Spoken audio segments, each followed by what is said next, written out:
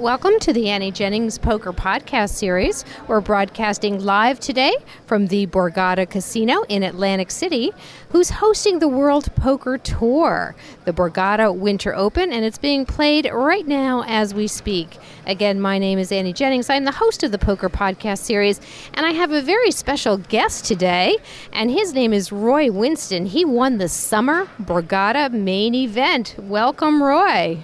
Well, thanks for having me here, Annie. Oh, it's very exciting for all of our listeners to be able to get into your mind a little bit. I'm about to ask you for some tips, but first of all, I want to let our listeners know that Roy just got back from playing in Australia, where he reports he had an excellent time. And he's also a main blogger on cardplayer.com, so please check that out, cardplayer.com, and look for Roy Winston's blog. So, Roy, tell us. Winning tips from a winning player. What do you think? What can you share with most of our listeners? They really want to be winning players. What can you share? What kind of insight would you like to give? Well, I think in these main events, they've transformed into very deep stack poker, which is really how I came into poker. I started playing cash games, and I play a deep stack, no limit game, just like the main events, which is why I think it was a somewhat easier transition for me than some coming into the tournament arena. And I think there's lots of different winning styles, and I think that there are these days two common styles that people go with in these big events, and I think one of them is early on seeing a lot of flops, calling a lot of pre-flop small raises and limps, and with almost I don't want to say any hand, but a wide range of hands, being able to see a lot of flops, and then depending on your post-flop skill, being able to outplay people after the flop, or if obviously if you're hitting your flops, and I think the second thing is, which is more my style, is a little bit tight early on. I don't play a lot of hands until later when there get to be bigger antes and blinds and so on, and I try to pick my spots very carefully, and I think both styles can be very successful. And I think probably the biggest mistake that the new entrant into the tournament world make is they bluff too much, and they make too many bad choices. They put their money in with little or nothing, or a medium-sized draw instead of a big draw, and for me, about putting my tournament life on the line, I want to make sure that, if at all possible, I'm a huge favorite in the hand. And I always like to say 80% of the time I want to put the majority of my money in being an 80% favorite. Can't always do that, but that's my goal in those situations. All right, that's wonderful. Now tell me something. When you sit down at a final table, what's one of the first things that goes through your mind? Well, I try to size up my opponents, and I think even when I sit down at the preliminary table or a final table or any table, I want to figure out my opponents as easily as possible. I'll tell you, when I sat down at the Borgata final table a few months ago, I played with several of the people before, and it was a tough final table. Mike Matusow, Haralabos Voulgaris, Eugene Todd, Mark Weitzman, and a new player who hadn't had much experience. But the four that had, I'll tell you the truth. I went back. I looked at them on their DVDs for the other things that they've been at final tables for, and I studied them. And I had the opportunity to play with them the whole day before, so I studied them the day before. And I try to pick up little subtleties in their game where I can, exploit those advantages later on. And it did help me. It helped me in tight situations. So it's figuring out my opponents, whether they're weak, whether they're strong, and you're trying to avoid them when they're strong, or if I'm really strong and I think they're strong, then I know they'll pay me off. There's a lot of advantages to having a good read on your opponent. Absolutely, and that's actually one of the hardest things our listeners report to learn is how to start reading opponents. Do you have any suggestions on how people can start getting a good read on their opponents? Well, I wrote about this in a blog a few days ago. I think that most people, they sit down at the table and they plug in their iPod into their head, and they look at their cards and they basically zone out until they have a good hand or a hand they want to play. But for me in a tournament, the first thing I do is start watching my opponents. When they're sitting there between hands, I look at them, what do they look like when they're relaxed? I look at them when they're in a hand. I look at them when they're in a hand weak and strong. And I try to pick up any physical tells I can, and I catalog those in my head. I have a dozen or 15 things I look for on each player. I think my history of being a physician helps me in that I'm used to looking at physical signs in people. I look at their breathing patterns and their heart rate. I watch their eyes when they look at a flop. Particularly when I'm not in the hand, when they're playing somebody else, and I can just sit there and study them. And I think that's the single biggest thing for me. When a flop comes, I'm not looking at the flop. I'm looking at my opponent. I'm looking at his reaction to the flop. And I think your initial reaction to something is very hard to fake, if you will. It's the old thing when you're swinging a tennis racket, some people do crazy expressions with their face they can't stop, because when you're doing one conscious activity, a lot of times the unconscious activity will betray your the true nature of your hand, or excuse me, how strong you are and what's going on.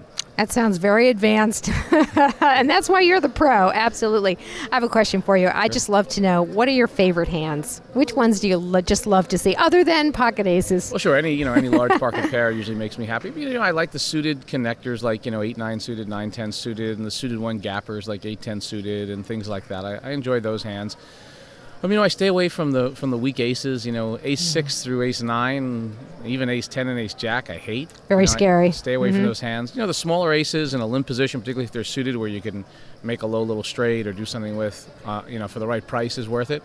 Particularly if you're in a blind. I'm not one of those people you're going to see turn over, 3-9 when I'm not in an unraised blind, though. And you see that a lot today, which is interesting. And I think a lot of people try to get overly creative, and that actually goes back to what you said. What are some of the things? And I think being creative in poker is good. Being overly creative, I think, will look good in the short run. When you play Jack 2 and 2 deuces flop on suddenly, right, by a miracle, right? And you look and you feel like a genius. But in general, when you play those kinds of hands, I think in the long run, it's a losing proposition. What do you think of the dreaded jacks? How do you like to play them? I don't know, and I've had a lot of them lately, and I've won with some and lost with others. I think that they're a problematic hand, and I think with those medium to not the really good pairs, and even queens, I think that there's sometimes I limp with them, and if I don't hit the flop, I'll discard them, and I think better to lose a little than get yourself stuck. And I think it's an interesting phenomenon. Someone who plays king 10, for instance, and hits their king is a little weary that maybe there's a better king and is cautious. But someone who has 2 jacks and the flop comes with a king, all of a sudden they still think they have a good hand when they could even beat king deuce. And I think they fall in love with that, looking down at 2 jacks or 2 queens or 2 tens, and I think that's a very dangerous proposition. Playing it a little aggressively before the flop, okay, but you don't want to put yourself on the line when you have overcards on the flop, unless you're sure your opponent's missed the flop. Absolutely. I agree with that. The dreaded hand, the hand we love to hate. Right. Absolutely. What about ace-king? Do you think players have a tendency to overvalue the ace-king? I think so sometimes, and again, it's one of those hands. Now, in a cash game, I really am not as big a fan of ace-king as I am in a tournament. And in a tournament, depending, especially the late stages, if you're shorthanded, ace-king becomes maybe more and more valuable. But the thing about ace-king, everybody says, oh, pocket deuces is a favorite to ace-king, and it is a slight favorite, but ace-king is not a big underdog to only 2 hands in the deck, obviously kings and aces. And I think, and even in kings you have a shot. But any other hand, it's basically a coin flip. So there is a security of feeling no matter what someone turns over, whether it's pocket queens or any pocket pair or any other 2 cards, you're never way behind. You're, at worst case, about a coin flip. So there is that. There's only 2 hands that really sting you when you're playing ace-king. So I think people get excited by it. And because a lot of people like to play, ace-jack, ace-queen, you're a huge favorite when you're up against those hands. And, if they're playing ace-rag. But it's always so how sad it is every time you turn over ace-king, someone has ace-6 and the flop comes 6-6, But that's the nature of the beast, I think. As you were telling us earlier, that tells are very hard to disguise, certain things that you would look for in a player. Now, speaking about yourself, have you noticed any tells that you have, and how did you overcome them? Well, I have a few friends that I'm players that I'm very good friends with, and we watch each other. And when one of them sees me doing something and it happens, where I unconsciously start doing something that gives away a little bit of my hand, and they try to correct them. And I watch myself on some of the taped shows and things too to see if I can pick up anything that I'm doing. Some of me, the thing that I do is sometimes my time to act, which you would call as a time tell. When you're in a hand in a tense situation, whether you act too quickly, too slowly, in the middle. That's also a great tell, looking at someone's speed of action. And a new player a lot of times is very excited by a big hand, so they act very quickly and they look like like a puppy a little bit. And then sometimes you get some of these experienced or mediumly experienced kids, I'll call them. They just transition from the internet to playing live, and they sit there and they take forever with the big hand, and they try to stall, and that's also a giveaway. And I think just being consistent, the model for that is Jesus Ferguson, where he's whether it's a big hand, a little hand, a medium hand, he's very consistent. And I think that is you could either be completely inconsistent or completely consistent, but in the middle is trouble. Choose one or the other. Right. Absolutely. Do you happen to play online? I play online a little bit, not a lot. I much prefer live because I think my advantage is reading a player. So being able to see the player to me is a big advantage. And I'll play some of the big tournaments online occasionally, and I like some heads-up play online. But other than that, and the heads-up play is fun, and it's hard to do in a casino these days because They don't make as much money, the casino, so they don't really love heads-up play. Sure. And I think for me that's a lot of fun. Matter of fact, I just bought one of those Poker Pro heads-up machines. I ordered Oh, one yeah? of those in the house that plays all the games, and you can play heads-up when friends come over, and I think that'll be fun. How long have you been playing poker? Well, I've been playing poker, since I was a kid, and I think Yeah. mostly it was 7-card stud and those games, and I really only started playing Hold'em, Texas Hold'em, about 5 years ago, and No Limit maybe 3.5 years ago. But it was, once you're are good with game theory and numbers and math, I think it's not that hard. It's the same game, just different rules. Practice Right. is really the key, and noticing what you're doing wrong, keeping a log perhaps of your tendencies, your leaks in your game, trying to become a better player with every game that you play. Right, and I'm also very self-critical. After a session, I think back on a few hands and I'll discuss them. I went out last night for drinks with Lane Flack, and we sat around and I talked about how a few of the bigger hands I lost, how he might have played them, what would he do differently. And I think people like to discuss hands for two reasons. Sometimes they like to discuss them to show how smart they were, which, that's a waste of time. But really, I love it when someone points out to me, hey, you might have played this differently, and let me think about it. And I was in a big situation with Freddie Deebs in the Bellagio 5 Diamond a month or so ago, and the way he played a hand against me was very interesting. And later on, I went and I never ask a player what they have in the hand or in the game, but later on, I ran into him. We discussed the hand a little bit, and and I trust what he tells me about what he had, but it was just a very interesting way where he limped under the gun, and we'd been at the same table all day, and he'd never limped under the gun before. Comes around to me on the button, and I have 2 queens, and I was a little weary of his limp under the gun. Could be aces, could be kings, could be ace-king, something like that. And I did throw a good raise out there, which he immediately called, and we wound up heads up. He didn't re-raise me, which let me think he didn't have kings, and he probably didn't have ace-king. But he certainly could have had aces. And then the flop came something like 4-5, 7, 2 to a suit. And he immediately went all in. And he and I were both very deep at the time. We had more than double average. And I wound up throwing the hand away.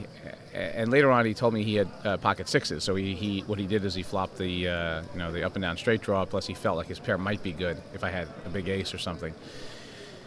And for me to call in that situation, it was tough. And a lot of guys love to make those hero calls. I like to make hero laydowns. And I think that if I have a weakness in my game, I probably throw away too many hands. I had yesterday I threw away, or 2 days ago, I threw away a miserable hand in a cash game for a monstrously large pot. But and then of course I was playing at a table with guys I play with a lot, and I got teased unmercifully for about 4 hours about how could I lay a hand down like that. But I laid down the second nut in an Omaha game where I felt like the guy had the nuts, and exactly. And even though it was a big pot, but it was a big call. It was a pot limit game, and he repotted, so it was a full pot to recall. I'd rather make a bad lay down than a bad call. It sounds like you like to play when you have an advantage.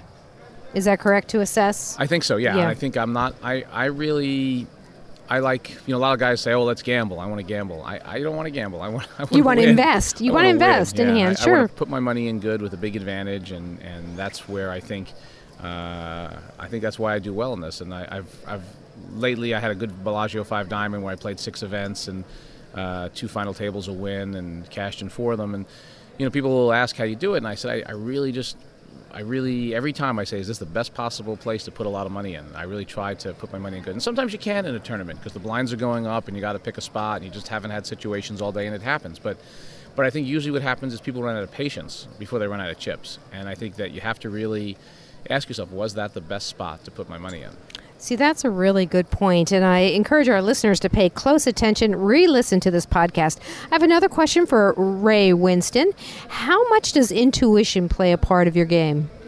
The intuition, like, do I think I know what card is coming? Not so much, but I think it's the math behind it. Do I know what my chances of that card are coming? And it's an interesting point because a lot of people sit and talk about EV and whether or not they're getting the right price to make a call with the amount of money in the pot and so on.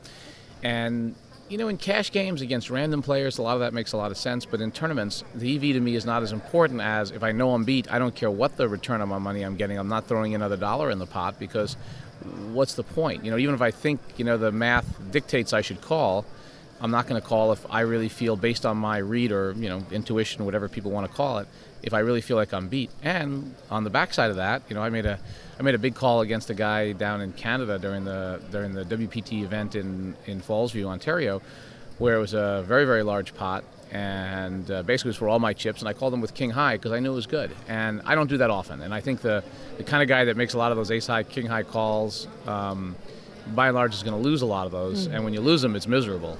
But the occasional times that you're really sure based on the situation, and when you replay the hand in your head and what it looked like, I think that helps. All right. Final question for Ray Winston. How do players go from being a good player to being a great player?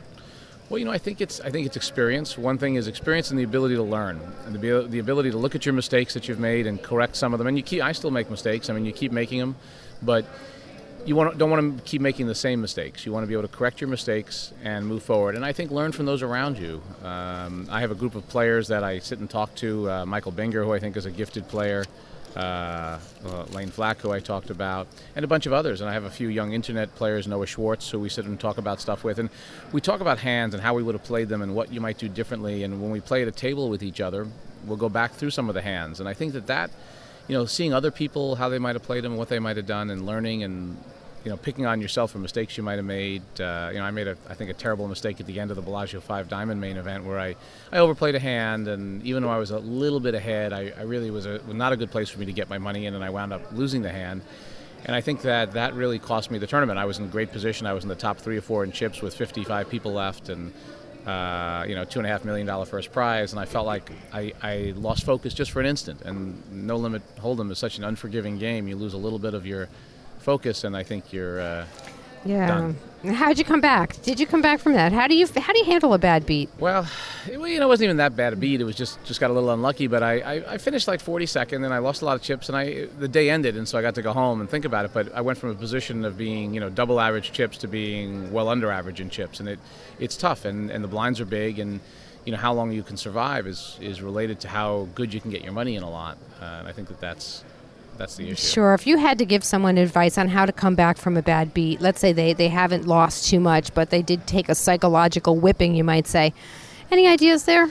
Well, that's you got to look into your own self mentally. And I used to, 2-3 years ago, I used to get crazy about those things. They used to really make me upset. And these days, I just take them as part of the game, and they don't even upset me. I mean, I hate having it happen, but on the other hand, as soon as that hand is gone, I file away the information about the player, of course, but I don't actually go after that player after that. I don't think of it in any way other than it's just a hand that happened, and I think I don't let it affect me going forward. And it was hard to get to that point, but once you're at that point, it's much easier. And just like when a player shows you a big bluff and you throw a hand away and they taunt you with it, I don't care. It doesn't. It's like, hey, nice play, and let's go. But I love it when they do that in a way, because now I've seen what they look like when they're on a big bluff. So next time it'll be harder for them to get away with that.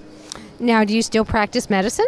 I do a little bit. Really? I'm taking this year and playing 90% poker just because I've had some success in the past 6 months, and I want to give it a year and see how it goes. Absolutely. I agree with you. You might as well. It seems like this is the right time for you. Right. So absolutely. We've been speaking with Roy Winston. He has won the Summer Borgata main event. Are you playing in the event starting tomorrow, the 10,000 buy-in? Congratulations. Good. No, and I've had a lot of fun this year. I was telling you before I got back from Australia where, right, although I broke out of the main event a little early, I almost won the heads up, finished third, and in the pot limit mixed events finished fourth. So I've been having a lot of final tables, which is really, any event I'm in, I want to win. Like I kid around and I say tournament play is really very disappointing because really at the end there's only one happy person. But when you look back on it, when I make final tables, it gives me a feeling of satisfaction. Even though I always want to win, it's you got to look back and critically evaluate your play, and it's very hard to win every tournament you enter. Matter of fact, even Phil Hellmuth can't do that.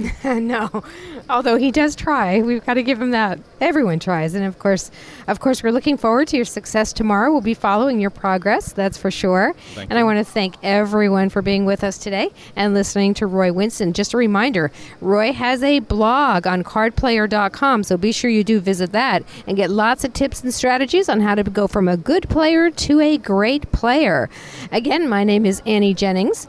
We are broadcasting live from the Borgata Casino in Atlantic City. And of course, for more information on the tournament schedule, please visit www.theborgata.com. Thanks so much, all. We'll see you next time. Thanks again, Roy. Thanks for having me.